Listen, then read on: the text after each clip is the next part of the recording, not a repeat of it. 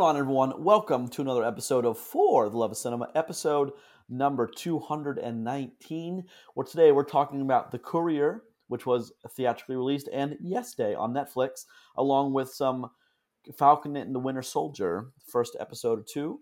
My name is Grayson Maxwell. And I'm Roger Stillion. And I'm Christopher Bond.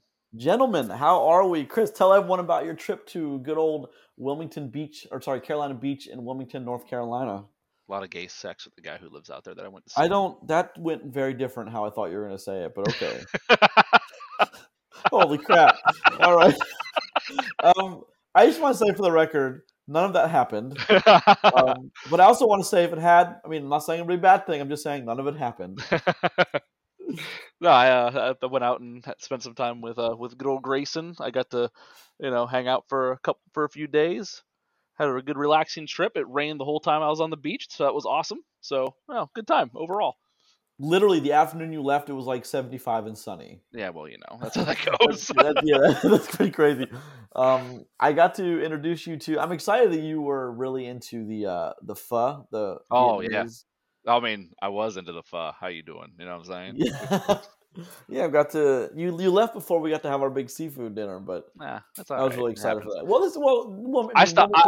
is a seafood is a coastal town, so they do seafood and they do it very well. Yep. So but I'm glad you got to recharge, restart the batteries. Yep. I had a good time. Roger, how are you this week? I'm doing good. Good. No one ever invites me for some pho. I invited. First of all, out there. I also want to say, just to be clear on this podcast, I said, Roger, you and your wife are more than welcome to come as long as I have this beach house until I lose it. So, which is actually this week. So, I invited you. You were invited. Great. Noted. I'll get you some pho in Pittsburgh. How's that sound? I don't want your pity pho. All right, fair enough. This is good. I'll be starting a new show next Monday, actually, in Atlanta. I think it's called The First Lady. It's a huge cast. You don't even know what it's called? Well, I don't know if it's First Ladies or The First Lady. Hold on. He's running the books. He don't care what it's called. No, yeah, I'm not in the book. The First Lady. I'm really excited because, yeah, it's The First Lady. Sorry, I have my allergies combined with the fact that my voice sounds really weird. But yeah, I'm really excited. Viola Davis, Michelle Pfeiffer, Gillian Anderson, Aaron Eckhart, Dakota Fanning. Oh, I'm sure she'll remember me. Judy Greer, Reese Wakefield. I'm actually really excited to listen. help out on this show. You make sure you tell Aaron Eckhart that I love Thank You for Smoking. I plan on it. When I've been. I know the person that deals with the cast, and I was like, dude, if you could, I just want to meet Aaron Eckhart, please. He's like, I'll see if I can make that happen for you. Yes. A very quick. Listen, everybody else is like, I love him as Harvey Dent. I'm like, no. Thank You for Smoking is his best. I love. Did you see that? There's another movie I really Battle Los Angeles is one of my guilty pleasures. Battle Los, it's a bad movie. Yeah. But he's really good in it, and he really changed the way. Watching that movie really changed the way I thought about his character arc. But there's also another movie. I think it's called Meet Dave. I don't know if you ever saw that one too, where he's obviously wearing some kind of fat suit, and I just think the movie is hilarious. I love that. Is it like meat, like MEAT? Like if no, hold on. It's not Meet Dave. That's Eddie Murphy. Hold on, Aaron Eckhart. I'll just Google him. Yeah, I'm doing it right now. It's something like 2008ish, I think. No, I'm not gonna find it. Oh man. Meet Bill. That's it. Meet Bill. It's 2007. Meet Bill.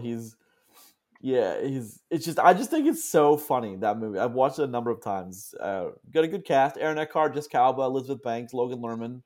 Is it like Timothy Olyphant? Meet Bill? Like no. God, Roger, you were in rare form tonight. Jeez. Oh my God, Jason Sudeikis is in it.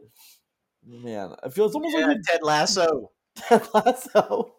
Oh my goodness, we were like 3 minutes in. This is already off the rails, man. Already off the rails. I know, this is good levity. Good levity. All right. Anything else interesting happened this week, gentlemen?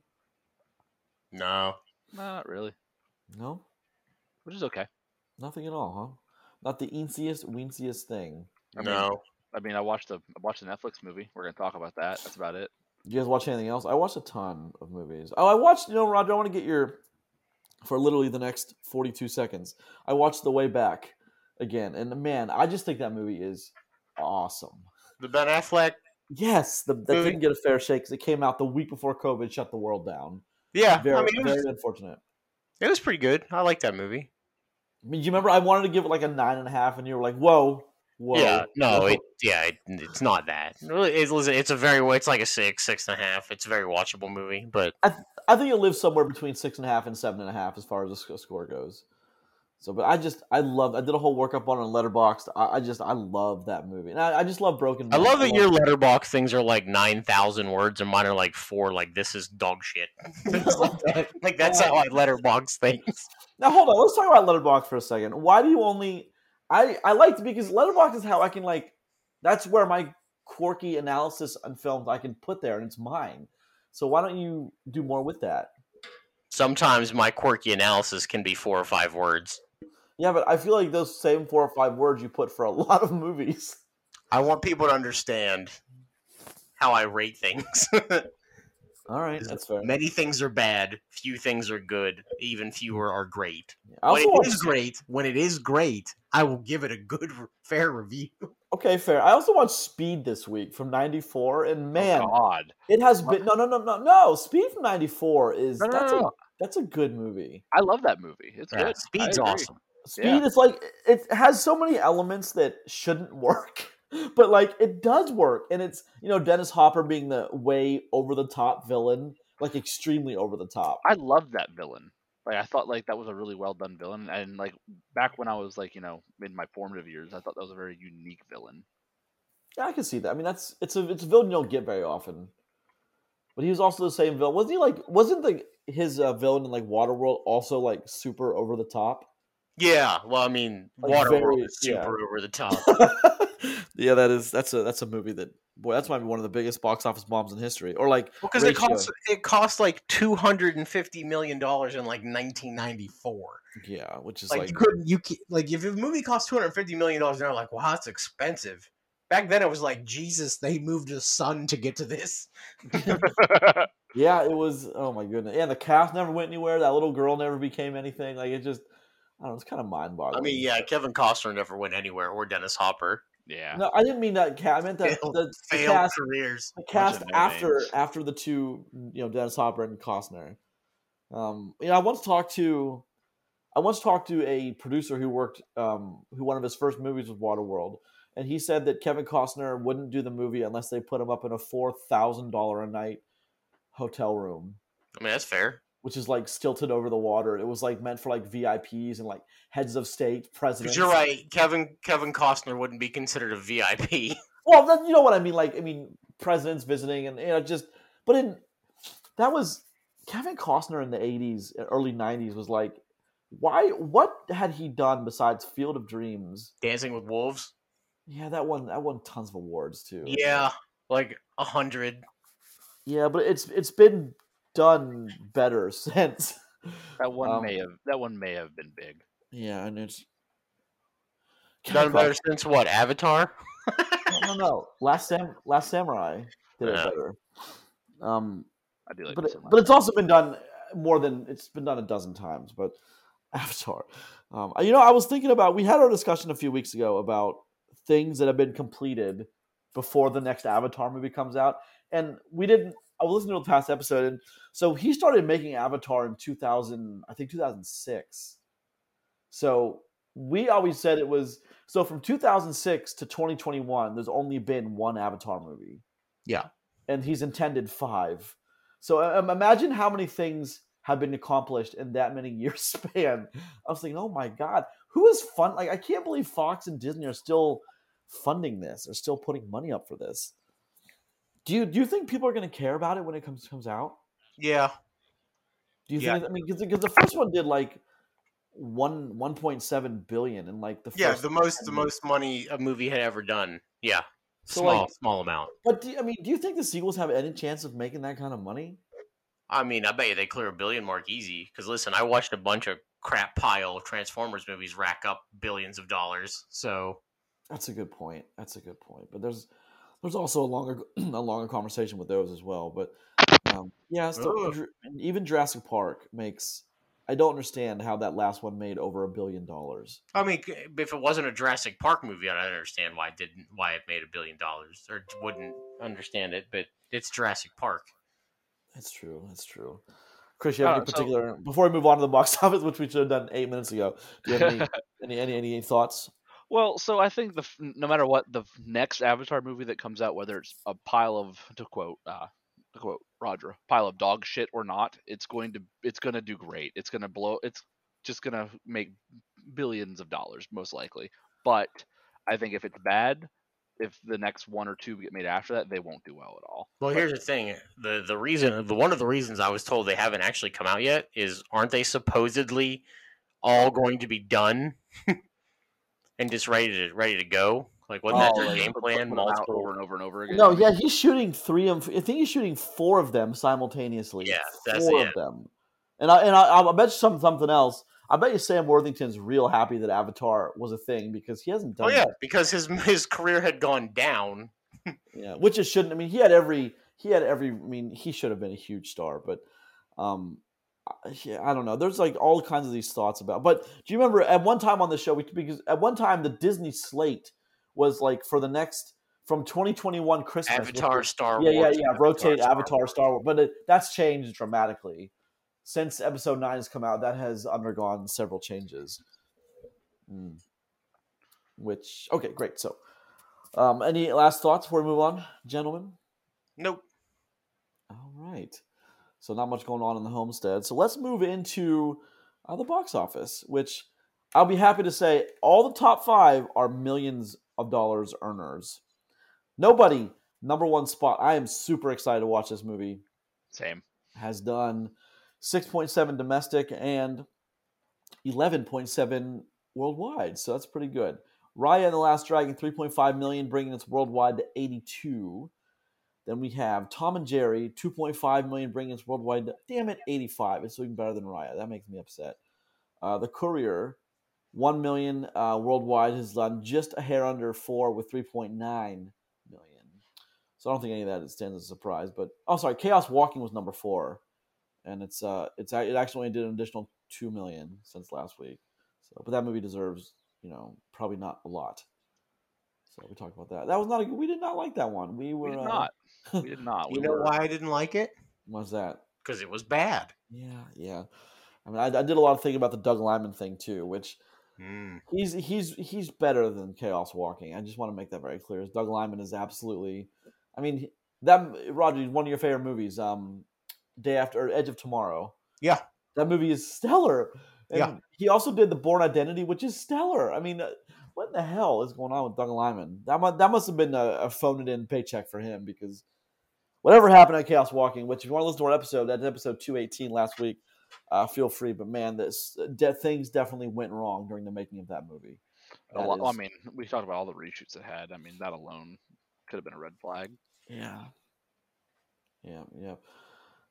This is episode 219 of For the Love of Cinema, a podcast about movies, film, and cinema, which posts each and every Tuesday at 5 a.m. on Podbean, which then distributes to iTunes, Spotify, Google Podcast, and Amazon Music.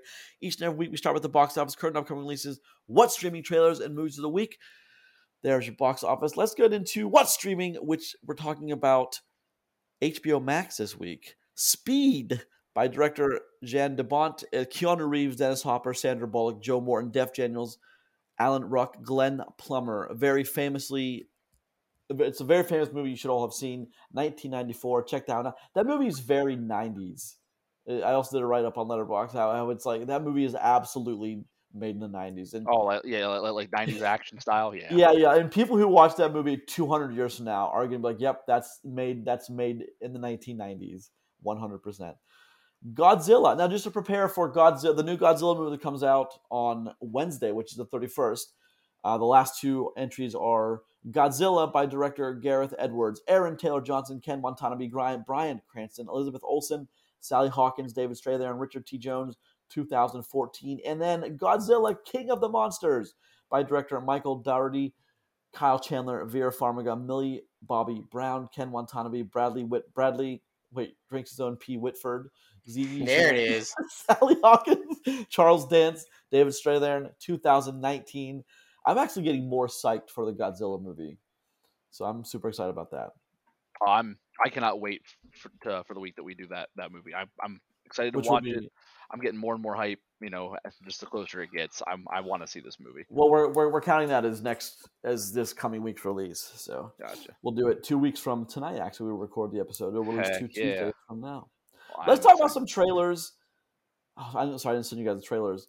No. The Suicide Squad. You guys definitely watched that one though. Yes. Yeah. So what do you guys? Okay, compared to the other Suicide Squad, what do you going into it? What do you guys think about the trailer so far? There's color. I was impressed with color. Yeah. I love. I wish that was a joke. It's true. It's not. It's not okay. Fair. So I am very happy that James Gunn is making. First of all, making a movie in he's done very well for himself in the Marvel Cinematic Universe, and now he's making a movie in the DC universe, which I think is kind of cool. But this one looks like more of what I know of the Suicide. I don't know much about the Suicide Squad lore, admittedly, I don't. But Chris, I think you and Roger probably know more about than I do. But does this movie jive with the lore of the Suicide Squad that you guys know? Well, they already kind of ruined the whole. Oh, I hope this follows the lore of the Suicide Squad with what they did with the first one. But that being said, in my opinion, this already looks like it may have a little bit better of direction just from the trailer. I'm excited for it, but with everything DC, we'll have to see. But this one looks more fun and a little more lighthearted already because the last one just they did a lot of weird stuff, a lot of strange decisions with that movie. Well, I think there's a reason why last movie was so tonally different. It's because they were dealing with a magical bad guy, Mm-hmm. and I think they went full on into magic when they weren't really ready for something like that. True. So, I'll give it some credit. Listen, I have no worry. I'm not worried about this movie. I think it's going to be fun. That's all I want out of this too. Is I just want it to be fun, and I want it to just I don't know. I almost want the same thing out of this as I want Godzilla because I just think DC needs some wins, and this would be a great cast to get a win with. But I mean, with James Gunn, the likelihood of this movie being the aptly termed good when you're talking about film criticism is fairly high. I think it's fairly high. Wouldn't you have said the same thing about Chaos Walking though? Well, I mean, I would have said the same thing about. Didn't David Ayer make the Suicide Squad, the other one? I would have said the same thing about the other Suicide Squad movie, though. I mean, Okay. Well, I mean, so I guess what I'm saying there is, be cautiously optimistic about that then, because we've already been burnt by this recently and before. Yeah, David Ayer did do the last. I figured, which they're talking about because the re-released Justice League, the Zack Snyder's Justice League is doing quite well for itself. That's one we're going to check out fairly soon. I want to dive into that. But they're now asking for a David Ayer cut of the Suicide Squad. But I mean that would be foolish because I don't think we're gonna get the same effect from a David Ayer's cut of that movie compared to the Snyder cut of Justice League. Those are not the same things. Well, there were a lot of similarities. I mean, there are a lot of problems with the making of that one too, the Suicide Squad. If you remember, it got delayed a few times. Well, it getting delayed and having those kind of problems is different than the problems that the Justice League faced. It's almost like some of the early DC stuff filmed around 2016, 2015 were all a disaster. Weird, I know. Weird.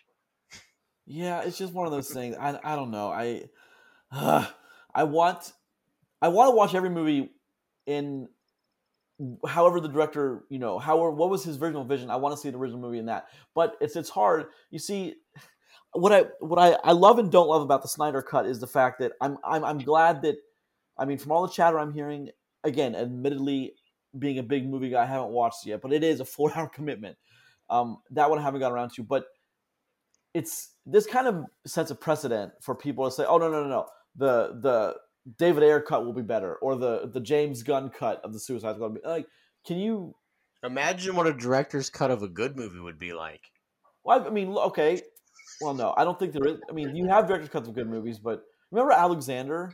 How they actually removed like 10 minutes of footage to make the Oliver Stone cut. You No, guys don't but remember that? Yeah, I bought both versions and watched them both, and it wasn't that much different. It just made the movie less long. It's just, about 10 minutes shorter. but that movie was a disaster from the get go. Anyway, Mm. as you remember, that was Colin Farrell at the lead of a historic epic. I remember seeing that one time on like some weird movie channel and going, "Huh, this is And pretty being very very disappointed Yeah. because it was very different than what you thought that movie would be. Yeah. I'll bet that's it just Hopkins was narrating it and telling the story, and it was like the battle scenes were like very like no music, and you just Mhm. saw people marching in formation. That's like, okay, that's how you don't make a movie right there. Like, I understand if you want to be, more true to what actually a battle might have been like, but for an audience, especially an American audience, that's just not going to work. Well, it's one of those things where it's like that. Didn't that come out a little bit after like Troy came out too? And Troy was good for its own reasons, and that movie I came out. mean, It did not feel the same. Troy also had a director's cut, and the director's cut I thought did not help Troy. But Troy was, I don't know if I give. See, here's the thing: is like, of course, the Ring trilogy being what it was. After that, all kinds of things got greenlit. We got Troy, we got Alexander. There was King Arthur was bad, and when I mean bad, I mean like Yes Day bad. Didn't have Clive Owen in it. Yes, and Keira Knightley, and they were walking on ice, and it was ridiculous. I mean, we're talking as bad as you thought Yes Day was, Roger. King Arthur was equally as bad in its own way. Excuse me. I like King Arthur. Excuse me. You're spoiling my review of Yes Day. My apologies. I feel like I'm being slighted. I like King Arthur. But I mean, look, we all like terrible movies, but man, that movie is bad, Chris. I don't know. I mean, we'll talk about it, but I'm gonna bring up your comparison to that in Yes Day. Hard. All right, fair. I've long wanted to do an episode on Troy, Chris. Maybe. No. Why? I'd be there for it. You're not gonna. You're gonna movie. stop me and Chris from recording an episode on Troy. Yeah. Why? I have that kind of power. Are you not a Troy fan? Actually. Are you not a Troy fan, Roger? Did you? Are we talking like the Troy Trojans, the football team out of South Alabama? Yes, we are. Listen, they have won like 14 national. Oh my God! Okay, direction of Coach Rod Stillion in NCAA football 2014. I assure you of this. I won the Heisman with a tight end. Celebrate me. You know what? I actually, he actually coached the Akron Soft Tacos, and they're pretty good, right? Oh, all right, yeah. I've heard the player coach of the Akron Soft Tacos, who are on official hiatus right now because we moved on to Destiny. Okay. Back to reality here. Back to Troy. Chris, there's a lot to talk about in that movie. There's a ton to talk about in that movie. I agree.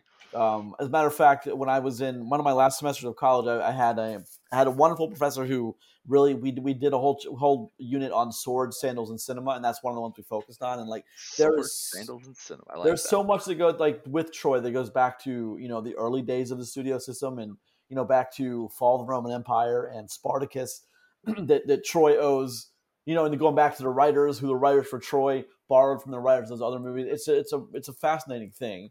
But no, yeah, that's one I want to do an episode on one time. But I mean, as far as we're talking about good movies that we love or big movies that benefited or didn't benefit from a different cut, I'm worried that the Snyder cut is setting a dangerous precedent. That movie only got made because the Snyder cut fans were very, aggressive and religious with it. Hold on, I have a counterpoint to that. All right, about why that movie actually got made. That movie actually got made because somebody gave them $50 million. Didn't get made because anybody cried about not seeing the real cut. They can cry about that all you want. If no one's going to back it to do it, of course. But I mean, Warner Brothers did it, I'm sure, to see how it was going to be received. And it was received very well. I mean, so far it's been received well. It's doing great on Amazon, or I keep saying on HBO Max. It's doing wonderful on there. It's getting tons of views, tons of traffic. So we'll see how that goes. I'm worried about the precedent. That's what I'm worried about. But my worry may be completely unfounded. It might not happen. And I just don't want people to think that if they go to Twitter, they get what they want as far as movies are concerned. That seems like even though I'm one of those guys that screams that a movie isn't the way I would have done it all the time. You do that all the time. Which I haven't for a while. I'm getting good at it. But I mean, story goes a certain direction, and if it doesn't go in the direction that the previous movie set up, that's a problem, and that's what Not happens with. necessarily. And It that's could what be happens with interesting. most sequels. Sometimes when it's well done, it's called a twist. Yeah, but I mean, it's very rarely. It's very rarely doesn't follow the plot in the first one, and then comes out and it's actually well received and critically acclaimed. That's very rare. I'm sure you can count that on two hands, actually. But all right, let's move into. We've talked long in the tooth about this. No. Yes, we have. We're already at 25 minutes. We haven't even gotten to any of the movies yet. Or So yeah, shows. we're excited for the Suicide Squad. That was a big trailer drop for this week. It came out on Friday. It was it's very exciting, and I just think people are excited for it, and I'm happy that James Gunn is, even all the stuff that came out about him a year or two ago, whatever, wherever you sit with that. I mean, I'm just happy that Suicide Squad's in better hands. I want the DC EU, if there even is one still, to be good. I mean, I want to watch movies and like them. So, unlike Wonder Woman 2, which was, oh my goodness, I don't even want to talk about it. Well, I mean, we already did. We Yeah. did. I was very upset in that episode, as you can remember. I'm still upset. Patty Jenkins, you deserve to be in movie jail. Movie jail. Movie jail. Yes, movie jail. All right, which you want to talk about first today, Mr. Raj and Mr. Chris? Well, I think Falcon Winter Soldier, right? It's Yes, fine we by should. me. Yeah, Falcon. Yeah. Okay, Falcon and the Winter Soldier on Disney Plus. I have to say, being the guy who wasn't huge on WandaVision going into it, I am 100%. I have a few points with the story that I'm not quite sure pan out, but otherwise, Falcon and Winter Soldier is, I think, the line that the bar that Marvel has set for itself. This show is meeting that bar. It's incredibly high production values, wonderful cast. It's filling in gaps. I think the first two episodes are exactly what we needed out of something like this. This feels exactly like watching a Marvel movie. Yeah, I mean, it looks exactly like watching a Marvel movie. So I'm very happy, very happy that this exists. Roger, why don't you take a minute and sum up where Falcon and Winter Soldier, how it starts and where it puts you in the world. Well, here's the thing: we still don't really know an exact time frame. I mean, we're post blip is all we know. Yes. Which is like an official Marvel thing now. Like that's how they classify time. That started in Spider-Man and it's kind of continued through, which is kind of nice. There is no Captain America. The Shield's been retired. Sam's playing Falcon. He's got a whole new set of tech gadgets out working for the. I'd love to say he's working for the military, but I'm not quite sure who Sam's working for. Right? He's working in tandem with the U.S. military. I don't think he's working for. with the military. Yeah. It's not. I don't know for, if he's working for the military. So, but yeah, that's kind of it. We kind of just pick up going from right there. Okay, yeah. Chris, give me some thoughts before we head into the breaking down the first two episodes. Okay, so I mean, I think we talked about it a little bit before we started, and we talked about WandaVision and compared like the first episodes. This starts way different, and it does start off on a very good foot in my opinion. You jump right into some action, and it did feel really good. I mean, does it just have a different pacing than what we just went through with WandaVision? I liked WandaVision. I didn't mind its pacing. I know, some of us did have an issue with just, a little bit of a slower start and to where the outcome came to. But this one starts right off, right in it, and it doesn't slow down very much as we go. Well, there wasn't a lot of build up. Like WandaVision was literally like 3 episodes before anything really happened. Where stuff happened in this movie, or this TV show, in like 45 seconds. It did. Right? And it did. Absolutely did. I'm actually impressed with what they were doing with the Shield and I'm actually impressed with where this started, especially with in regards to Sam, which is very reminiscent of. It's very reminiscent of, to me, the first Iron Man. How the first Iron Man starts out in the desert with the U.S. military. I just got that popped into my head, and I can't stop thinking from popping into my head. But that's what I kind of thought of. And Sam, I think, was never this much of a badass as he is in the first. Well, that's kind of a a thing that I would. He was kind of a badass in like Avengers. Yeah, he is. Uh, Well, here's the thing though. He's also there's a lot more heroes around him in the Avengers and such. So this is more of a show. Remember, for he's him. just a regular dude. Yeah. He's getting his showcase, and we're getting to see what he does instead of him being surrounded by all these other badasses. So I'm okay with that. I do want to say this: people be dying in this. Like bad guys are just dying left and right. No, Like, I disagree with you on that. I mean, he pulls an fine. unparachuted Yes, man out of a yes, helicopter. Yes, fine. Yes, in the opening scene, yes, but in any other fight scene, you see them all get up and go away. It's the Hercules syndrome that I hate. I mean, if we can every- just skip right to the second episode where somebody was just mowed down by a hail of gunfire. I mean, that's true. They may be super strong, but they ain't bulletproof. So with your comment there, Grayson, all the other fights up until the last one in the second episode, aren't they all against like super soldiers?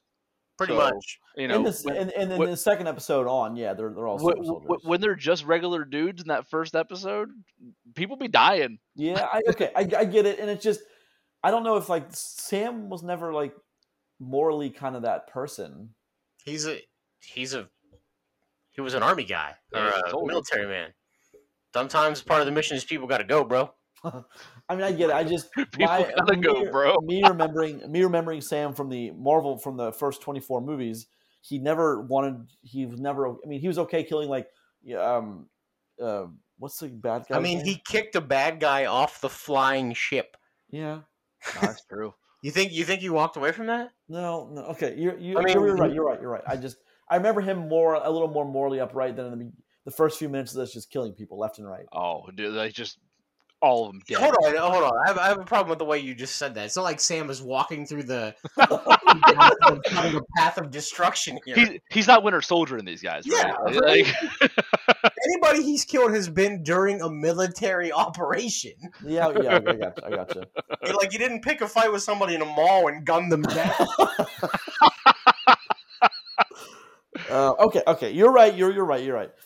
And then I love how we're introduced to again, we get back into the light with Bucky Barnes. I'm very into his kind of moral conundrum in the beginning of he killed someone when he was the Winter Soldier.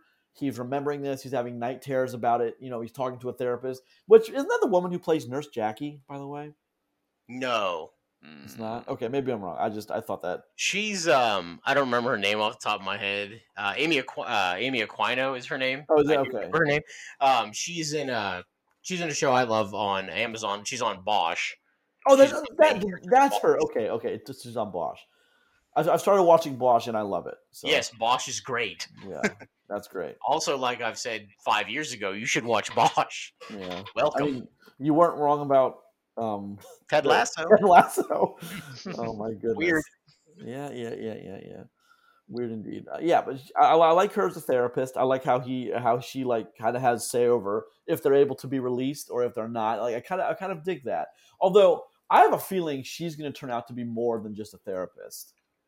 I have a feeling she's part of. Is Shield still a thing? I don't. Well, she says at one point that she knows. Spoilers. The new captain, and it's she's military. Yeah, like she used to run missions with him, so she does establish that she's not just some therapist. She has some Yeah, she's got combat. She's combat veteran. Oh yeah. So yeah, but she's an interesting. I bet she turns into something else too. I wouldn't be surprised if she kills somebody with a gun.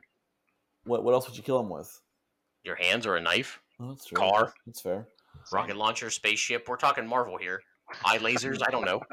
I like their big three comments. Yes. Yeah, I was very aliens, androids, or wizards. Yep. The art of wizards. I love how he's like wizard. No. He's like, nope. He's a sorcerer. Doctor Strange. Nope. He's a sorcerer. Sorcerers are just wizards without hats. Yeah, I did like the Gandalf comment. He's like, "How do you know Gandalf?" He's like, "I read The Hobbit in 1937 when it came out." Yeah. There was a couple other comments. Oh, in the second episode, they really do they take us like there's a political statement. I don't know if you guys caught it, but there's definitely a political statement in the second episode. Well, with the cops, of course there is. No. Oh. It has nothing to do with the cops. With the kid, right? Nope. Oh, Has everything to do with the motivation of the super soldiers, why they're doing what they're doing. Oh, Yeah. I mean, The comment was, it was very clearly said. The comment was, the government cares more about the ones coming back into the country than the ones that were here the whole time. Well, yeah, Definitely that's a political one of the statement. things with the flag smashers. Because like what their whole motivation is like they were the people that were here during the blip, and like they liked it better without the other people because there was no real borders. Everything was more unified. We weren't a planet full of countries. We were just a planet full of people. Yes, And I'm a flag that I understand. Like hashtag Thanos was right. Thanos did nothing wrong. Yeah, exactly, nothing wrong. Thanos was the hero. But the Avengers, the Avengers were the villains. But yeah, I definitely like the interaction between Sam and a kid on the street when he calls him the Black Falcon. Yeah. He's like, what happened to me just being the Falcon? He's like, is that because I'm black? The kid's like, yeah. He's like, wouldn't it be weird if I just called you the Black Kid? The kid just like, no. I also kind of dug the interaction right after that with Isaiah in the house. Yeah, because we don't really know much about Bucky after he fell off the train, and then when he like that time period of him falling off the train in the Cap movie, and then coming. There's a lot of dead time in there for us as far as what we know what he did. Oh yeah, there's 50 years. Yeah, so I'm glad we kind of get snippets here and there of because like so much of Bucky's character, at least as the way it's presented in these movies, is what he's done and how to atone for the things that he's done. I've got an info drop for you, Grayson. He killed a lot of dudes. A lot. I'm also not worried about that because spoiler, he killed Tony Stark's parents. Spoiler. He did. That's what sparks the Civil War and that's what I dig about Bucky's. And when he's having lunch with that guy, I forget his name. What's his name? I watched it days ago, but that old gentleman who the Asian guy where he killed his son, yeah. And like he's very much trying to tell him I'm the one that I don't know how that's going to happen, but I'm really glad like they set that up, and I'm sure it's going to happen in the last episode or two of this season of this show. He'll come clean about it. I mean, we could just talk about how Bucky went on a date, and then his date didn't believe anything that he said when he's like, "I'm 108 years old." 107, yeah. Like that was just hilarious to me. I love Bucky's dead, cold eyes as he just stares at things. He's like, does he always just stare? He's like, yeah, he does that a lot. Which, listen, I appreciate that. Because sometimes when you just stare at somebody like they're a dickhead because they're being a dickhead. Yep. Yeah, I mean, that's Bucky's a starer, man. That's what he does. Yeah, it's fine. He's a starer. I'm really digging that. Well, the whole Sebastian Stan is ripped in this show, by the way. He's quickly becoming one of my favorite characters in the MCU. But let's talk about the new Cap. Wyatt Russell? Yeah. The guy from Overlord? I'm not quite sure.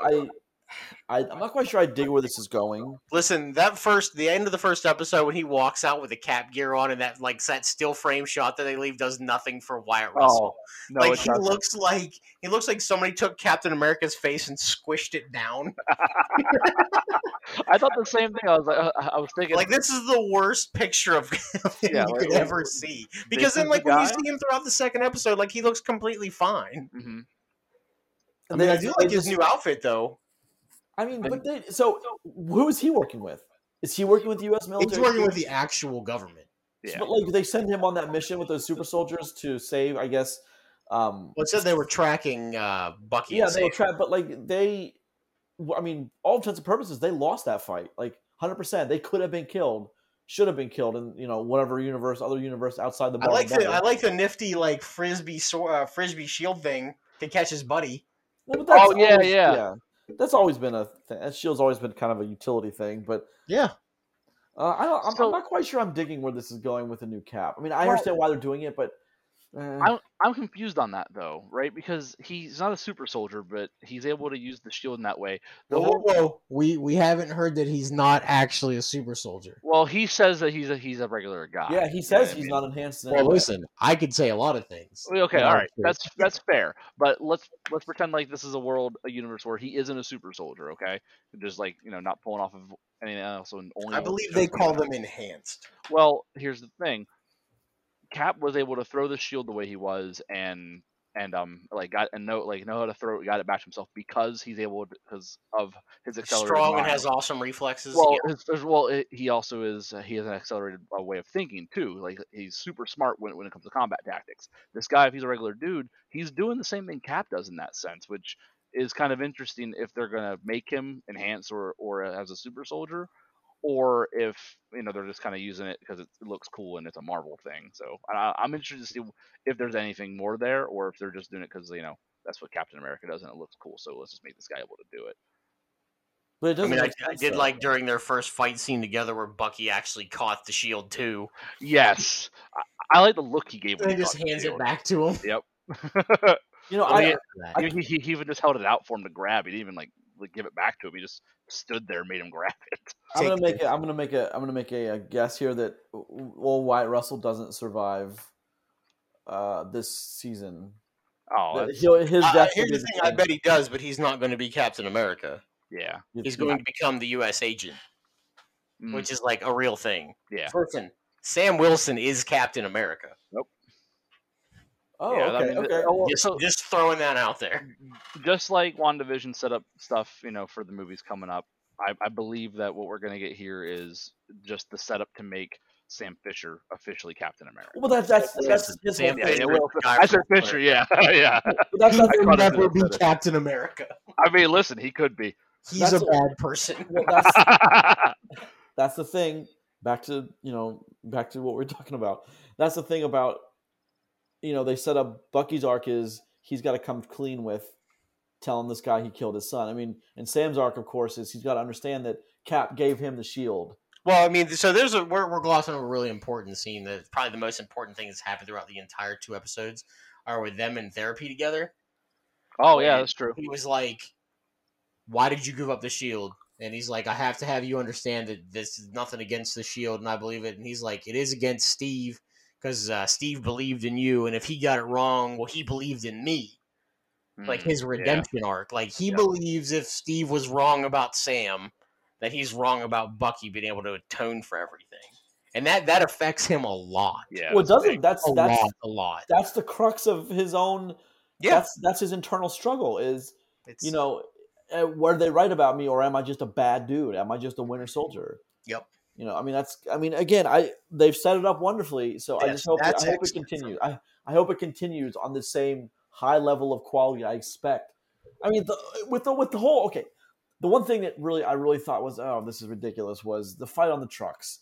And it was 4 super soldiers against our 4 heroes. Being the 2 new heroes are the new Captain America and his sidekick. What was his name? Battlestar? Yeah, that's where he's Terrible. Yeah, That's terrible. a terrible nickname. I think that's on purpose though.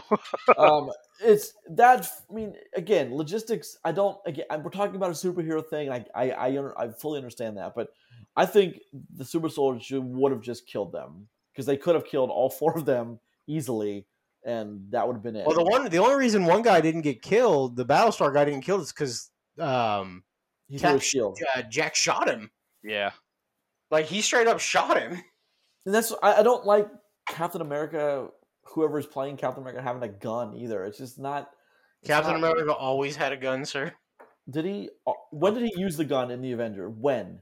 I mean, one of the whole thing of the first Avengers movie is when the ship is coming down and he's shooting at people through a doorway. Oh, but that was a gun he picked up. He didn't have it. Fine, okay, but he's also killing alien invaders. So let's talk about that too. But no, that was Cap 2, wasn't it? Yeah. There's nothing wrong with Captain America having a gun, sir. I have no problem with it, neither should you. Sam Wilson flies through the air with robot wings and shoots missiles. Why would you care if Captain America has a gun? That's not why I have a problem, because Captain America is Captain America. He doesn't use guns. I mean, like that's the same thing when Whoa! Superman and Batman don't use guns. Captain America uses guns all the time. Batman does use guns. He did use guns. It doesn't he use a gun in the Ben Affleck Batman? No, he does, but Batman doesn't use guns though. That's the thing. And that one they made. That's my point. Is why they. I mean, that was obviously a style choice that they made. And Oh yeah, because that movie's bad. I mean, also don't forget this guy is not the true Captain America. Yeah, that's what I'm. He is a soldier. He was a soldier first, and he is still a soldier. And I think that's where he's comfortable is with a gun. It was with a gun in hand. So yeah, I have no problem with him shooting the guy that was about to kill his buddy either. Yeah, no, of course not. Of course not. Okay, so I think we're all in. I mean, if you had I don't want to rate it because we haven't seen the whole season, but I think we'd all give it a pretty high number if we were going to assign a number to the first. Yeah, it's. I think it's a great start. It's very well paced. It's a lot of action. The parts where it's supposed to be funny, it's funny. Yeah. I like the connection I like the riffs back and forth between Sam and Bucky. Like I like that. I'm still not fully convinced about their banter and about their their chemistry yet. I had a big problem when they started out in that warehouse together in episode 2. They're trying to be cutesy with the dialogue. Yeah, they're like back and forth. I didn't buy that yet, but I think I can give it more than 2 episodes. I like when he calls him the White Panther. The White Panther, yeah. Kind of iconic. Come up here with a White Panther. He's like White Wolf. Yep. He's like, what?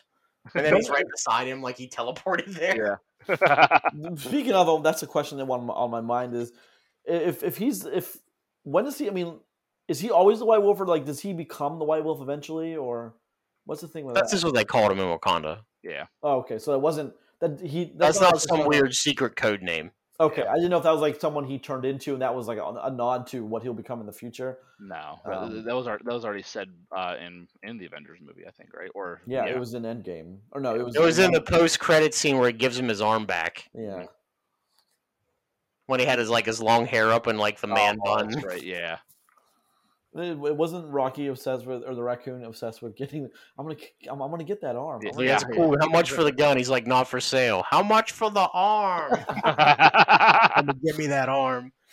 Yeah, and then he just picks him up and twirls him around. Then like a yeah weird. Anyway, so okay, we're excited about where this is going. You should be too. Or we're excited. You just heard why we're excited, so I hope you're excited also. Yeah. All right, let's move on to. Let's do the Courier since Chris, as I understand it, you did not get a chance to watch the Courier. I did not. That is correct. All right, Roger. Let's Sorry for you, Chris. It's all good. Of the 2 movies you watched the one that is infinitely worse. Yeah, well, But infinitely. All right. Like worst times infinity, bro. So the Courier has a release date of March 19th, 2021. Directed by Dominic Cook. It has. I love Cumberbatch, as I always say it so violently. I don't know why I say it like that, but I say it so violently. He was of course Smaug, and a very good Smaug as well. Benedict Cumberbatch as Greville Wayne. Roger? Give me your open opinion of just give me your 10-second of the Courier. I think it's a really good spy or decent spy movie. Yeah, I think I'm here for it because it's not just a spy movie. I think that's unfair to call it that. It's it fits in that category of espionage, spy, thriller. It's a thriller more than a spy. I would call it thriller more than a spy movie. So yes, of course. I mean, it is I think better than the majority of them, but it's still not up in the 8s or the 9s. No, listen, this is a good movie. Easy to watch, easy to pay attention to. I appreciated that as part of that movie. So the real short synopsis of this movie is Greville, which is a terrible first name. Greville Wynn is a businessman in Britain who works all over Eastern Europe, like securing sales contracts for people for like manufacturing and stuff. This is set during, I believe, 1960s when we pick up on it. Like peak Russia, USA, Soviet Union fighting. Cold War, yeah. Yeah, peak Cold War. And he ends up running some stuff. Operative from the Russian government reaches out to get a hold of the CIA about some information, Cold War, nuclear winter sort of stuff. And this is their story. It's a true story. It's interesting, and I liked it. Some of this is really tough to watch. Mirab Ninenzi it's important. He's Oleg Penskovsky, which is he's the agent that you mentioned that is working with the MI6 with the Allied governments and getting the information. With those two men, some of this movie is very hard to watch because of how they get tortured. Yes, and it's not an easy thing to watch. I mean, it's less fun to experience, I'm sure, but it's also not. I'm glad that you cleared that up. You know what would be cool? Not being tortured. Yeah, exactly. Rachel Brosnahan is also in it. Jesse Buckley. Jesse Buckley plays his wife, who, of course, because of the secrecy of what he's doing, she believes nothing he's doing, and then just she thinks he's having an affair for 3/4 of the movie. He thinks he's having like 2 affairs, or just all kinds of out there having all kinds of sexual orgies. that was a joke, but she does not believe him in anything he's doing. No, not at all.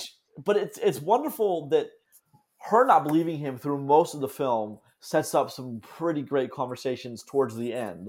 Yeah, which is a point I want to talk about later. But also is what you get with the Courier is, I mean, I'm probably going to say this a couple more times. Something I've always thought about is, you get Benedict Cumberbatch, Mirab Ninidze, which I'm sorry if I mispronounced the names. I definitely did. It's Ninidze. Rachel Brosnahan and Jesse Buckley you don't have like an Avengers level, so many people headlining, but the ones you get are great. Yeah, this is like a 4 or 5 person main cast movie, and I appreciate that. Yeah, it's there's not tons of action. It's a lot of conversations but there are a couple great scenes that are really edited together well to go when certain people are being chased by the Russian authorities it's really kind of cut in a different way, so different people are running at the same time, but like you see everyone trying to get away from it. Some don't get away, and it's really intense for like 10 minutes, and after that it's like the intense level kind of goes back down to where it was, but never kind of gets to that height again. But I really enjoyed that 10. I was sitting at the edge of my seat in the theater, and I was the only one in there, so I wasn't bothering anybody. Roger, as you always say, I do. You're bothering me. I want you to know that. You could just sense it when I was sitting up. But, I hated it. Yeah, it's. I actually asked. I saw that on Saturday. I went to Friday night. I went to it, and I asked them how it did the week previous, and then they said that movie did very well the previous week, and I got in the auditorium. I was the only person. There was only it was me and my wife. I went yesterday. It was me and my wife, and there was a group of like 6 idiot kids all the way up in the back. Wait, I'm like, why are you people even in this movie? Why were they watching The Courier? That seems like a very odd choice for Probably because there was nothing. They probably tried to get into nobody and got tossed. Yeah, nobody. I'm excited for that one, but my excitement level for that one's like is it like a 10? Only because we have seen the John Wicks and they are all phenomenal. And I love Bob Odenkirk. Yeah, love him. He should be a national treasure. All right, back to National Treasure 3 starring Bob Odenkirk. Is that what you're talking about? Just give Bob Odenkirk all the roles, all the movies. Just starring Bob Odenkirk. I want National Treasure 3, but I want Nicolas Cage to be the villain. No, that's not going to happen. Sorry, buddy. Yeah, no, I like that. I want that. I'm here for that. That's already in production. It's gonna. I think they said soon. I mean, I think it's Disney Plus. Yeah, it's going to be one of their $30 movies. Which no, it won't. No, that certainly will not be. You don't think they're going to charge $30 for that? No. Oh, however, we can talk about that for 2 seconds. Black Widow is going to be one of those movies. Oh, yes, that was a news thing. Yeah, we can't gloss over that. Sorry, I forgot. That is going to be one of those movies.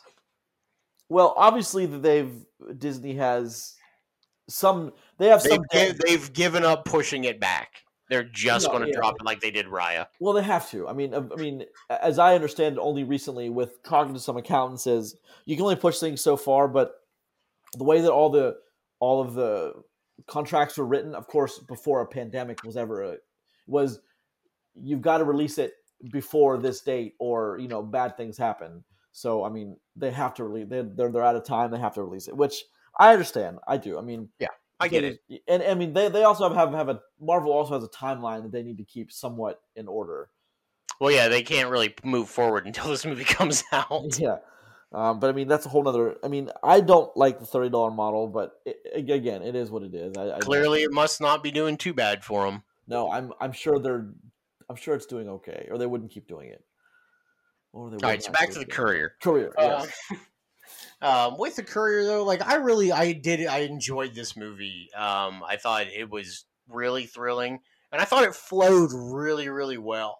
It does, and it's one of those things scene to scene to scene. Like I love the transitioning. One movie in the past that I did love, I think maybe 2014-ish, 2015, The Imitation Game.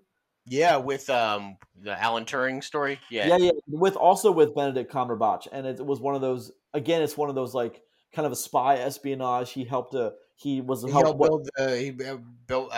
the Nazi code, break the enigma. So that's. I mean, Benedict seems to be kind of at home in these types of movies, which it's is almost great. like he's really good. It's almost like he's an amazing actor. Weird. Weird thing, but it's also now, Rod. Watching some of these scenes, I imagine he's an eccentric guy. Oh yeah, he's probably a weirdo. But his acting kind of, you can almost see it. If, for instance, when he's having the first conversation when he's sitting down with that guy who doesn't really want to tell him a whole lot until he commits, he's spreading jam over that toast and he's eating the toast with that alcohol when he first gets to Russia. It's like it's one of those things. It wasn't jam, bro. That was caviar. Okay, caviar. I'm apparently very uncultured. Thank you. That even his performance there was like it was 110%. He was into the role, and like there's something I just noticed because I guess when he commits to a role, and it's. I mean, even Sherlock, when he commits to being a character, he is that character. Dude, Sherlock rules. Yeah, Sherlock is great. That show was amazing. Yeah, it was good. I don't think we appreciate a lot of British TV as we should. But excuse me, I appreciate British TV a lot. You're in the. I think the. I'm very cultured. I think you're in the vast minority on watching British television. I don't think many people do. I do. I'm important. Great, celebrate me. Celebrate. Fair enough. Did you have any trouble with this movie at all, Roger, or did you generally just it's good all around? No, I thought it was pretty good all around. Honestly, I didn't have any real issues with it. It gets it's kind of rough at the end, like you mentioned, when they're spoiler, they get busted, and like watching him like waste away in a cell, like legitimately. I don't know how much Cumberbatch, if he actually lost his weight or they had somebody else stand in for him, but God, he looks like a creepy skeleton. I'm sure he seems like someone who would, someone who was hired like as a dietitian. Like, no, you can eat just enough to survive. But I don't know if he would have had to commit to that kind of role for just this movie though, because like he's not in that just enough to be like, hey, you need to drop 50 pounds. I don't feel that, but whatever. What did Christian Bale do that? Christian Bale in The Machinist. Yeah, The Machinist dropped like massive weight for that one. Yeah, but it went from like 175 to like 130 pounds. Yeah. Christian Bale's a little bit off his rocker anyway when it comes to that kind of stuff. He's crazy too. Yeah, he was a good choice for American Psycho as well. American Psycho is a great film. I love in this one how everyone smokes. And it's one of those things that it really helps. Well, it's 1960. Yeah, of course they all smoke. Yeah, it's like everyone in every scene is smoking cigarettes. The amount of ashtrays that it was in that movie is incredible. It's like my house. I remember being a little kid and like people would smoke in Kmart. I remember that. God, yeah. Like there were giant ashtrays at the end of every other aisle. I remember that. Well, I remember this happened. You must have been a teenager. I was very young when you could still in a restaurant. Most restaurants choose smoking or non-smoking. Oh, you could smoke in West Virginia for a long time after Ohio, for like almost 10 years. Yeah, but no one allows that anymore. Well, no, but could you imagine nowadays, man? That'd be so weird. That would be. I mean, it's just one of those things. It's just. I find it weird when I end up in a bar where they still allow some form of smoking. Yeah. Yep. I was walking around in a bar. You're in the Carolinas. Can't you smoke anywhere down there? They're like tobacco. Pretty much, and there was actually someone. So we went to. I was actually hanging out with the accountant that did Halloween Kills. I work for. He's one of three brothers, and I work for two of the brothers, and I'm gonna try to make all 3 brothers here soon. But yeah, he did Halloween Kills, and I was just he's down here on a Screen Gems horror movie that's wrapping up. So I was we were pounding around, and we went into this place called it was called the Buccaneer, and everyone's smoking cigarettes, and then there's some tables in the back that was designated as smoking pot. And there was people sitting back there. I mean, if it's legal, I'm not surprised by that. And there was people just back there drinking beer and smoking weed, like it was a thing that everyone does. Because I mean, there's at least they're in the right section. That'd be weird. Yeah, they're like, "Hey, you guys want to hit this?" I'm like, How rude would that be if it is like in the regular smoking section? Yeah, they offered me to hit it. They offered me to hit it. I was like, I probably shouldn't. We're in the middle of a pandemic, and I don't know what's in that. I wanted to though, but I did not. We had our $1.50 PBR and then left. PBR, baby. Yeah, they won the blue ribbon. I understand they were the only applicant, but they won the blue ribbon. So back to the This smoking. took a weird turn. Yeah, it really did. Like, who doesn't love a super cold PBR every now and again? I don't ever. Oh, fair enough. All right, I mean, listen. So we can wrap up about the Courier there, but I think, listen, if you get a chance and you want a decent movie to watch, and you're into like a suspense spy or a thriller spy movie, I think the Courier is a very watchable, good movie. Okay, well, rate it. What number are you going to give it? I think I'm giving it a 6.5. That's fair. I thought about kicking it just a little bit higher, but I think 6.5 is going to do it for me. That's fair. I mean, I'm only at a 7, so I'm only half point higher than you. Yeah, I'm okay with that. Then. I really love these type of movies, and this is a movie that begs to be watched on the big screen. Only if for no other reason that I mean, it's being a movie with not a lot of action. Towards the end, when there's a lot of discussion inside of a jail cell in a torture room, it's all like there's one light on. It's very stylized, light and shadow, and I think it benefits you to see that on a massive screen that's upwards of 8K or something like that. Sure. Rather than watching on your TV, I think you benefited from that. And I think we have to acknowledge here that the score is actually kind of excellent. So yeah, no, definitely. It really does quite a bit to really enhance especially when there's a scene when everyone's trying to get away from the people that are pursuing them. Man, the score is like it's intense, but it's super actiony too. It's one of those scores like it really worked, and it made me sit at the edge of my seat. So I think this movie perfectly is acceptable at a 7. Yeah, I'm good with that. Very recommendable. Probably the best thing you can watch in the theater right now. I'm very confused as to why those kids were in it, because I don't think this is a movie for everybody. But me too. I mean, you kind of have to be in the mindset to watch The Courier. It's not a movie you like turn on before bed or anything. But yeah, it's a very watchable, very entertaining movie about a time that all life on this planet could have ended.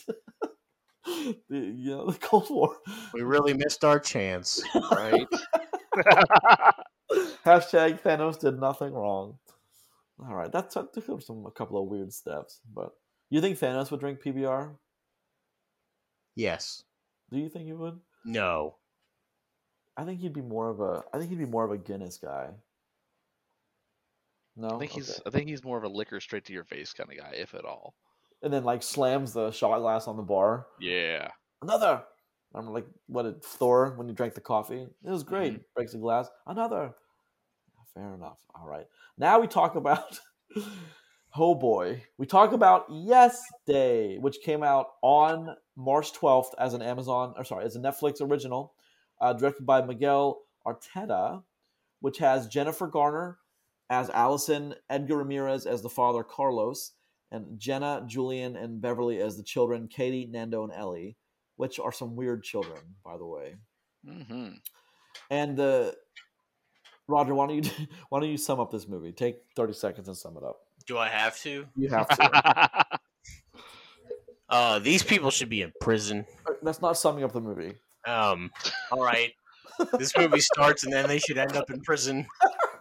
I'll just take over from here. All right, hey Grayson, I'm kicking back over to you. All right. It starts. Actually, the highlight of this movie is like the first 30 seconds, then it just all goes downhill from there. We get an insight into how Allison and Carlos meet. They are pretty much saying yes to any life experience they can. That's how they meet, and they're great. And then we fast forward to they have kids, to which they say no in many, many different forms too, because You can't let your kids just do everything. That would be foolish. You've got to set boundaries.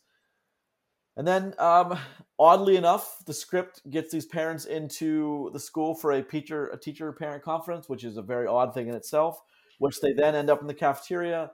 And then the guy's name, I think... You know what frustrated me about the cafeteria scene? Was that? The way the guy kept saying tots. Yeah. like they were going for something there. It just became quickly infuriating. So, okay, Nat Faxon. This guy shows up in a lot of different movies, and a lot of different shows. He's actually done a ton of things, but I like him. I like his odd look. I like his super awkwardness on the screen. It just works for me. I just love it. He plays the same character pretty much everything he's in. Is just that awkward, really weird dude. But he somehow offers them tater tots, which they decline, and then he tells them, "You got to give your kids a yes day." And then that's how they get the idea for the yes day. And then apparently, after they get the idea for a yes day, where they've never heard it, every major event in the movie after that, everyone's like, "Oh, you're doing a yes day!" Like it's a thing that everyone knows. Like it's a thing. It's not a thing. But like they clearly never heard about it. They're like, "What's a yes day? Please tell us, tater tot guy. Please tell us what a yes day is." Yes, tot man. Please tell us. So I want to ask you, Roger. My first question is going to be directed at Mr. Roger Stillion here. What infuriated you the most of Yes Day? Oh man, the most? Like, we talking specific scene or the entire thought of Yes Day as a movie? No. Specific scene of the movie. I mean, I think it comes back to spoilers. Be damned. A lot of this movie. Listen, I'm not gonna be nice to this movie. I'm not gonna try. I'm not gonna be over the top mean. I'm not really gonna try to. But listen, there is so much that is infuriating about this movie. And like, listen, I get the whole idea. Let's make a fun family comedy where your kids get to do whatever they want to for a day. Oh, that's great. That's great story. Awesome. Sounds amazing. Listen, there are reasons for you to tell your kids no. Me and Chris, as parents, understand this probably a little bit more than you do, Grayson. Of course. But here's the thing. You understand when it comes to like normal safety boundaries and things. Like when they go through the car wash with the windows down. Like, you know why you don't do that? Because some of that water is like 600 degrees. Yeah, and there's also chemical. And like, no, that's never. And I don't understand. Chemicals. That scene made me so It's upset. little things like that I'm like, who wrote this thinking, hey, it'd be funny if they had to go through the car wash with the windows down? That's not funny. Well, who's laughing at that? One of my critiques is I don't think the people who wrote this have kids. Ooh, that's probably I never thought about that. Because all the things that the kids are doing can absolutely end up in instant death to any child at any time. Instant death. So, Chris, let me ask you a question. Because I know my kid has never suggested it. Has your kid ever had the inclination that you should drive through the car wash with the windows down? No. It's something that, Daddy, this would be hilarious. My oldest would be terrified and would probably cry. Yeah, right? I mean, high-pressured water coming straight to your face. That sounds like a great time. Pull your skin off. I want to see someone shoot that scene as if it were in real life. Fillet. And show the results. No, but how far? Okay, and something I mentioned before we started shooting, so it's not like a fresh take of mine, but I think this movie only exists as one thing, as a Netflix original. Any other this never gets made for theatrical release. I mean, and that's, in the same world that the movies like Shark Boy and Lava Girl exist in. And the movie that made me so upset years ago, the same level upset you are, Roger, that movie Unaccompanied Minors. Do you remember that one? Where they're kids is lost in an airport, like just running around and evading all the authorities and getting into everyone's luggage. Like, this movie doesn't exist anywhere but as a Netflix original. And I'm sure they just said, we have 20 extra million for the year. Let's just make a fun little comedy. So we were talking before we started shooting or recording this about how bad Yes Day was, and we actually used a lot of really funny material about how terrible Yes Day was before we started recording. But the thing is, when you bring up a point of these people must not have kids, that very well actually makes me look at this movie in a different light,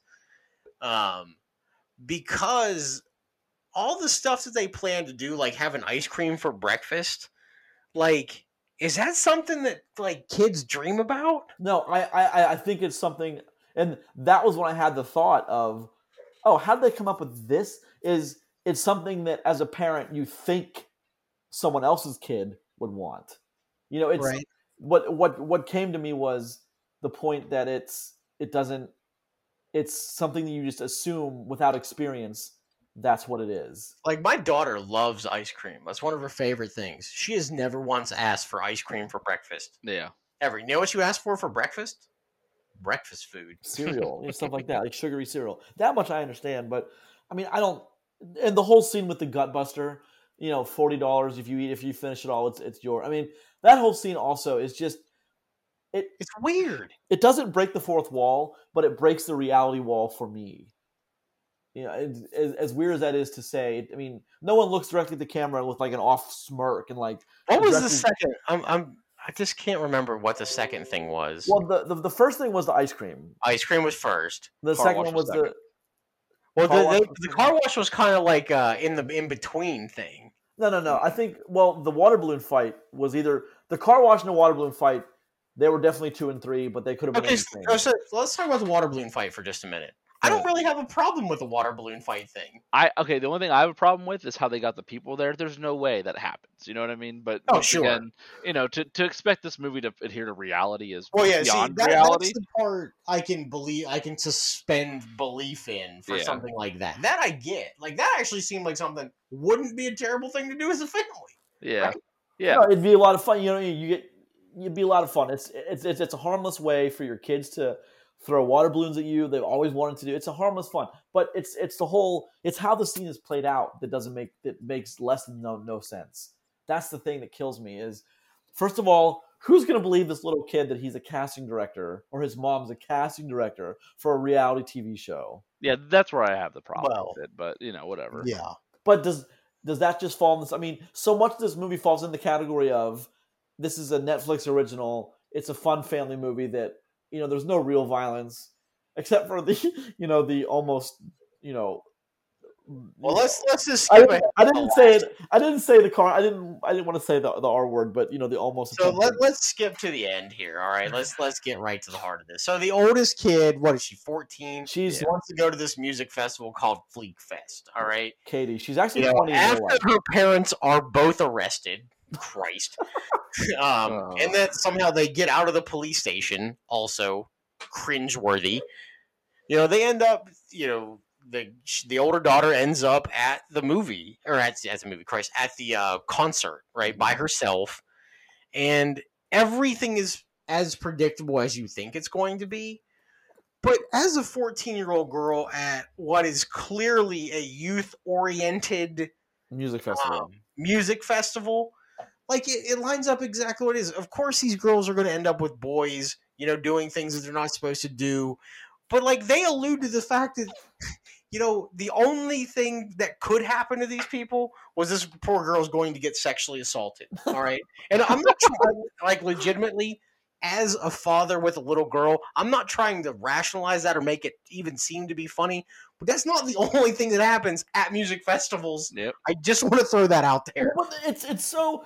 I giggle because like it's such in contrast to the rest of the movie. It is. That's a dark turn. That's my point. Is they didn't have to go that far. It could have just been drugs. It could have just been like, hey, you want to hit this weed? And she's like, actually, I'm not okay with that. Dude, it could have been beer. Yeah, it could have been anything other than what it was. It could have been they got a 6-pack of beer. Of PBR, of course. No, I'm kidding. Yes, but 14-year-olds would drink trash PBR. Yes, well, that's or true. Natty Ice, whatever it is. But the point is, it's so contradictory to the rest of the movie, and it is such a darker dynamic tone, and I don't get it. Like, it just doesn't. Like at the police station, the movie does take what feels like a hard tonal shift, and there's also a party happening, at the same time. Oh yeah, I mean that's the counterpoint of like the weird science foam party going. Yeah, and it's just such a weird turn for the movie to make and a weird feel, like and they almost feel like they should be in different movies almost, but it's bad. I can't stop laughing at the science foam party. I mean, what else would you call it? That was all. The kids obviously obsessed with science and volcanoes and catalysts and stuff like that. But that kid's a legend for the rest of his life. I mean, yeah, you're not wrong about that. But Yeah, again, I mean, yeah. it's one of those things. It's very. I was wondering how they were going to do this, and they took every wrong step. Now, okay, there's a couple other movies here that in the beginning you could definitely see happening. I mean, the better. I gotta stop doing that. Another movie that I could have seen happening here, especially because you have Jennifer Garner, is, I mean, her effect. Jennifer Garner is so effective with emotional stuff. 13 going on 30. Even the mom in Love, Simon. Like, Peppermint.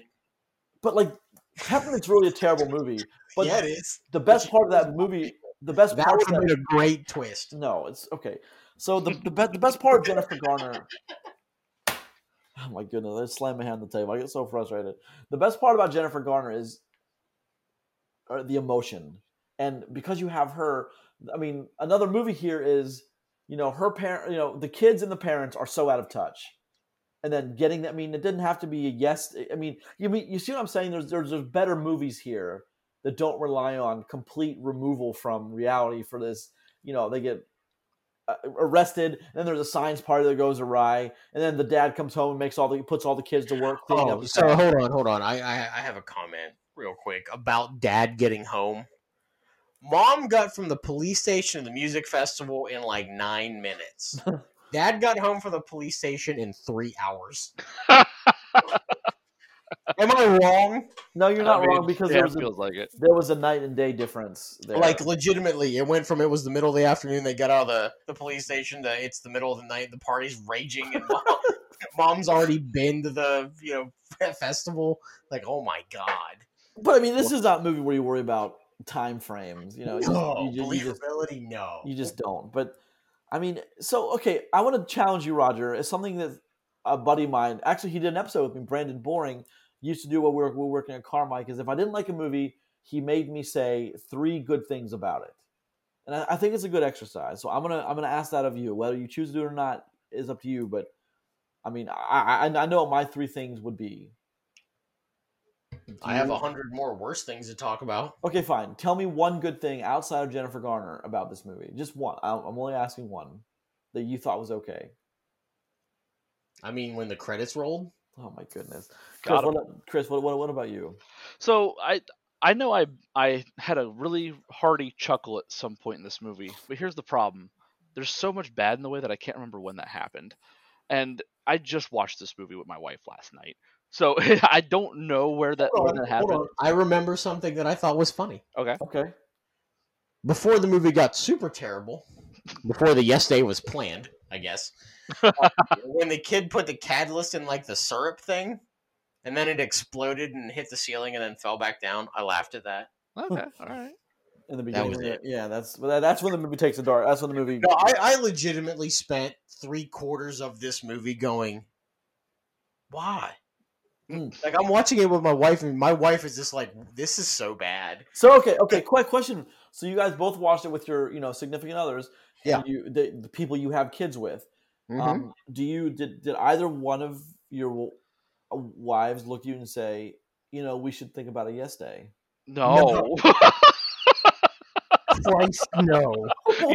You know why they didn't suggest that, Grayson? Because they have kids and they understand how bad that is.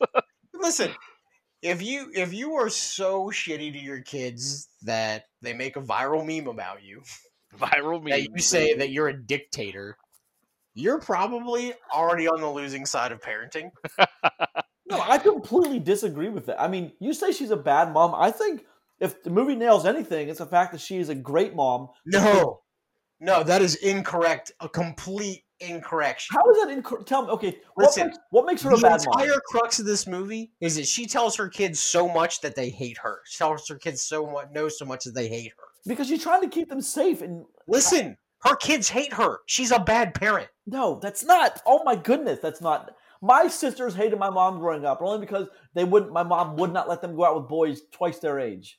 I'm sure it had no effect on their mental abilities either.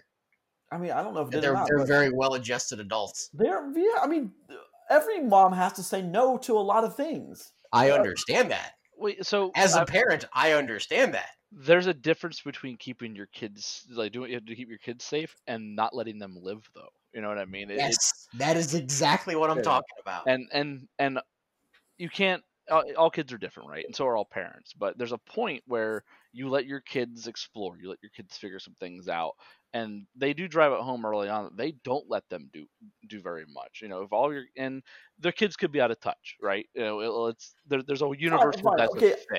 I think we're missing the. I think Roger, where you and I are getting our wires crossed, is the definition of bad mom. What's your definition of a bad mom? That's a good movie. Well, listen, I'm not saying that legitimately she's like mistreats her children. All right, they have terrible communication as a family. Well, fine, but that doesn't make her a bad mother. Doesn't make her a great parent either. I No, you can't say that. You I cannot don't like. double back on that. I completely. I can't say that because that's kind of the movie. Kind of Listen, exists. in the she's fact not that neglecting her children. I'll No. give you that. Their Their whole family dynamic doesn't make any sense to real people with kids, at all. But that's okay, fine. But that's a different conversation. That's part of the conversation rather than she's a bad mom. Is that this is to me? This is written by people who don't have any kids. Well, let me ask you one more question then. If you think her saying no all the time is okay, them saying yes all the time is a terrible overcorrection. Yeah, well, this movie itself is a terrible overcorrection. But it's almost like it's bad parenting. But I don't. I cannot agree with you on the. I mean, she loves her kids. Sure. Listen, lots of shitty parents love their kids. I don't understand why telling your kids no all the time makes you a shitty parent. That's where I'm getting mixed up here. That's not what makes her a shitty parent. What makes her a shitty Their parent? lack of family communication makes her a shitty parent. Does it though? Yes. Yeah, I think so. I think, especially with a 14-year-old, I think you communicate there. I think now again, a spoiled kid can be a spoiled kid, but it's one of those things. But I mean, so by the movies universe, right? The 14-year-old might be out of touch, and here's why. And it's also a bad vessel for the movie to get to where it wants to go. I know, but there's a point where she goes where like the daughter's phone gets gotten through, and then because of that, mom shuts down the idea of Fleet Fest no matter how the bet goes. And the daughter immediately goes, I knew you didn't change. This day means nothing. The daughter knew going into this that this was a one-day thing. It's not like her mom was going to change and be a new person after this. That wasn't the point of this. But that's the reality that the daughter lives in, or that's the vessel that the movie needs to take to get to where it wants to go. Either way, it's bad in the sense of bad storytelling. So it's just another piece of this movie that's just not doing great. Not to me anyway, as a parent and as the way that this movie is supposed to explore the yes day. Because that scene is what upset me the most, plus the gorilla scene. That scene, that is the definition of painfully cringe to me. It's so cringy. That makes me want to turn movies off. I hate those kinds of scenes because A, doesn't happen. B, that carnival game doesn't play that way. What happens if no one else wants to play for that monkey? That person just gets that monkey. It doesn't matter. It doesn't make sense, but they needed to fit something else in here to get them in prison. It's just a very bad movie. Which I also wanted to say that I don't think the writers even, or I mean, they couldn't have, because when everything's good, just going back to another thing that doesn't make any sense is when everything's good and they're in the amusement park and this is right before the mom sees the phone. She's actually connecting with her daughter and then her daughter says, "Do you want a cotton candy?" and she says no, and that's it. And there's no. I thought the whole idea of the day was you can't say no, and then but nothing ever the comes daughter of that. says no. No. The daughter says, "I'm gonna get a cotton candy. Do you want one, Mom?" And she says, "No, honey, I'm okay."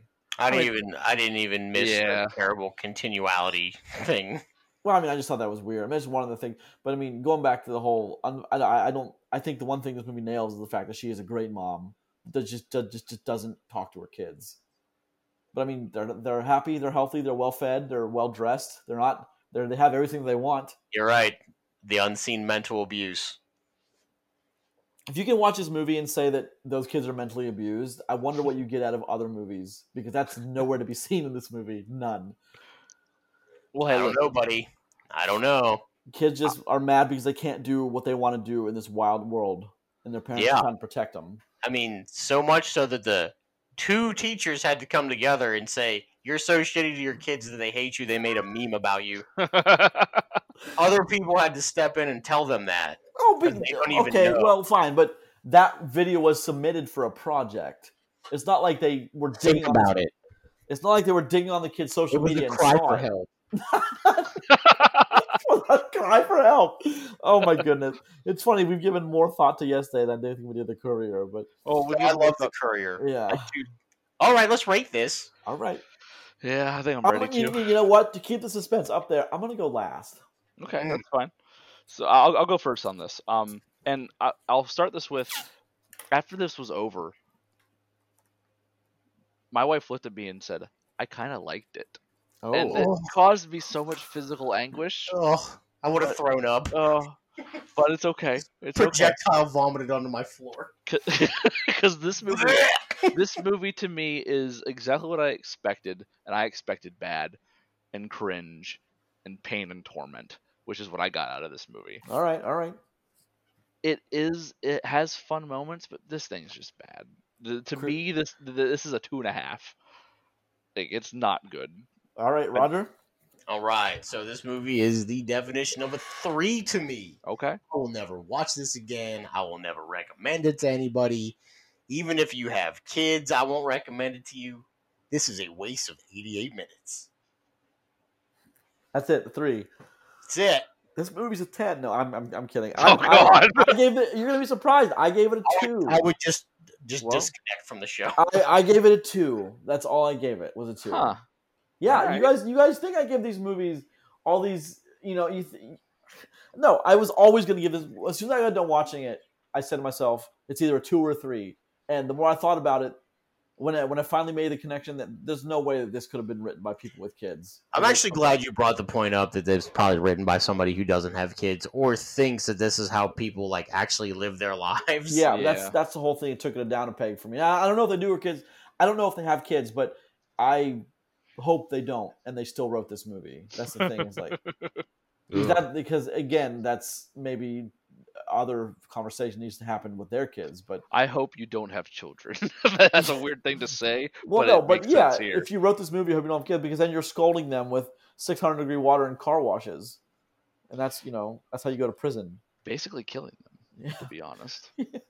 Yeah. What did you think I was going to give it, Ron? Just out of left field, what do you think I was going to give it? I thought you were going to do something weird and say it was a 5 that you No. would recommend it to some people. No, I'm being serious because you go over the top trying to find stuff that you like about these movies, and I don't have the time to do that. I got to admit, I like Jennifer Garner's always. Whenever I see her involved in the project, I like it because she has a certain quality about her that directors know how to use, and she knows how to use in delivery. So that's always fine. But there's really that whole you mentioned the gorilla scene. That whole scene just Painful, right? not only is it painful, but when they were taken to the police station, her husband, who is a goddamn lawyer, didn't say, all right, admittedly things got out of control, but we're not going to prison for this. So I'll give you a statement, but that's all you're getting from me. And then we're leaving with our kids. Goodbye. Come on. Are you serious with this nonsense? But that's the thing is, bad. Vessels are bad. and then the cop, the guy wearing a sheriff patch on his arm, lets the kids go to someone he doesn't know. He hasn't seen. Yeah. Nana and Pop Pop. Are you kidding me? What in the world's going on here? But no, I try to give movies what I think they're worth. And I try to really sit down with them. And this one didn't require much more after 30 seconds of turning it off, though. Which, Roger, talk about the last scene in the movie. Oh God, which was as bad as the rest of the movie. So I must have audibly groaned in my house when this happened. So the last scene of this movie is legitimately end of the day. The house is all cleaned up. Nobody's in prison or sexually assaulted. But somehow, for some reason, they're camping out in the tent in the yard. Okay, fine. A fine end to the wrapping day. And so an offhand comment of like, what did you do with the rest of the catalyst? Like as the camera's like zooming away from the tent to the house, and you see the foam again start to come out the windows and doorway. He's like, I flushed it down the toilet. The goddamn kid invented the catalyst. He knows it's water activated. Yeah. That was my big problem too. It's like there's no way that happens. He knows what happens when that happens. But this is the kind of movie we got. It's a fun ending. You know what? This is the kind of movie that we deserve. That's it. That's all we deserve as humanity. This is our fault. Yep. You know what movie I kept thinking about through this movie that is better and actually A good one. delivers Instant Family with Mark Wahlberg. Yes, and that's Rosie actually a O'Donnell. very good movie. That's actually pretty decent, and they're adopting 3 kids and have to learn what it's like to have income and time to going to having no time, no income because you're paying for 3 kids. And it's that movie is so much better. I mean, Instant Family is very good. yeah, that's like a 6 or a 7 on a scale, and this is a 2. Like but my whole thing is this doesn't exist outside of being a Netflix original. It just doesn't. No one's You're gonna right. No one's gonna make this. At least not with this script. If you change the script around a little, then you have a different movie, maybe, sure. But yeah, I think a 2 is all it deserves. So collectively, out of 30, it gets 4.5. It gets 7.5 out of 30. F minus, sir. Pretty bad, yo. F minus. All right. This has been episode 219 of For the Love of Cinema. Each episode posted every Tuesday morning at 5 a.m. on the podcast service of your choice of the following 5: iTunes, Podbean, Google Podcast, Spotify, and Amazon Music. Please leave a comment or 2, rate, subscribe. Every little bit helps. More importantly, thank you very much for listening. Please check out the show on Twitter at Love Cinema Pod. I am at Grayson Maxwell 1. I am at Roger Stillion. And I'm Christopher Bond. Don't forget to check out the page on Facebook and send us an email to fortheloveofcinemapodcast@gmail.com. Tell us if you liked yesterday. Tell us why. I'm curious because I liked certain parts of it, but not enough to score it above a 2 collectively. And that's, Next week, we're excited. We're looking at the film Nobody with the national treasure of Bob Odenkirk and Bliss, the Amazon original movie with Selma Hayek and Owen Wilson. And we're talking about the next episode of Falcon and Winter Soldier. Wow. Wow.